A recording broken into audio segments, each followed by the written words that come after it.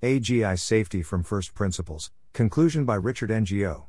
Welcome to the Nonlinear Library, where we use text-to-speech software to convert the best writing from the Rationalist and EA communities into audio. This is AGI Safety from First Principles, Conclusion, published by Richard Ngo on the AI Alignment Forum. Let's recap the second species argument as originally laid out, along with the additional conclusions and clarifications from the rest of the report. We'll build AIs which are much more intelligent than humans, that is, much better than humans at using generalisable cognitive skills to understand the world. Those AGIs will be autonomous agents which pursue long-term, large-scale goals, because goal-directedness is reinforced in many training environments, and because those goals will sometimes generalize to be larger in scope. Those goals will by default be misaligned with what we want, because our desires are complex and nuanced, and our existing tools for shaping the goals of AIs are inadequate.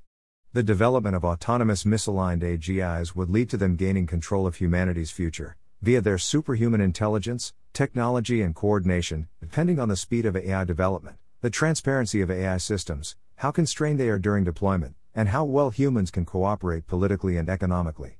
Personally, I am most confident in 1, then 4, then 3, then 2, in each case conditional on all the previous claims, although I think there's room for reasonable disagreement on all of them. In particular, the arguments I've made about AGI goals might have been too reliant on anthropomorphism. Even if this is a fair criticism, though, it's also very unclear how to reason about the behaviour of generally intelligent systems without being anthropomorphic. The main reason we expect the development of AGI to be a major event is because the history of humanity tells us how important intelligence is. But it wasn't just our intelligence that led to human success, it was also our relentless drive to survive and thrive. Without that, we wouldn't have gotten anywhere. So when trying to predict the impacts of AGIs, we can't avoid thinking about what will lead them to choose some types of intelligent behavior over others, in other words, thinking about their motivations. Note, however, that the second species argument, and the scenarios I've outlined above, aren't meant to be comprehensive descriptions of all sources of existential risk from AI. Even if the second species argument doesn't turn out to be correct, AI will likely still be a transformative technology, and we should try to minimize other potential harms. In addition to the standard misuse concerns, for example about AI being used to develop weapons, we might also worry about increases in AI capabilities leading to undesirable structural changes. For example, they might shift the offense-defense balance in cybersecurity, or lead to more centralisation of human economic power. I consider Christiano's going out with a whimper scenario to also fall into this category. Yet there's been little in-depth investigation of how structural changes might lead to long-term harms, so I am inclined to not place much credence in such arguments until they have been explored much more thoroughly. By contrast, I think the AI takeover scenarios that this report focuses on have received much more scrutiny, but still, as discussed previously, have big question marks surrounding some of the key premises.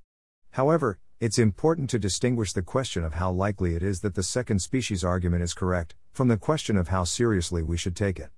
Often people with very different perspectives on the latter actually don't disagree very much on the former. I find the following analogy from Stuart Russell illustrative. Suppose we got a message from space telling us that aliens would be landing on Earth sometime in the next century. Even if there's doubt about the veracity of the message, and there's doubt about whether the aliens will be hostile, we, as a species, should clearly expect this event to be a huge deal if it happens, and dedicate a lot of effort towards making it go well. In the case of AGI, while there's reasonable doubt about what it will look like, it may nevertheless be the biggest thing that's ever happened. At the very least we should put serious effort into understanding the arguments I've discussed above, how strong they are, and what we might be able to do about them. 1. Thanks for reading, and thanks again to everyone who's helped me improve the report. I don't expect everyone to agree with all my arguments, but I do think that there's a lot of room to further the conversation about this, and produce more analyses and evaluations of the core ideas in AGI safety. At this point I consider such work more valuable and neglected than technical AGI safety research, and have recently transitioned from full-time work on the latter to a PhD which will allow me to focus on the former. I'm excited to see our collective understanding of the future of AGI continue to develop. I want to explicitly warn against taking this argument too far, though, for example, by claiming that AI safety work should still be a major priority even if the probability of AI catastrophe is much less than 1%.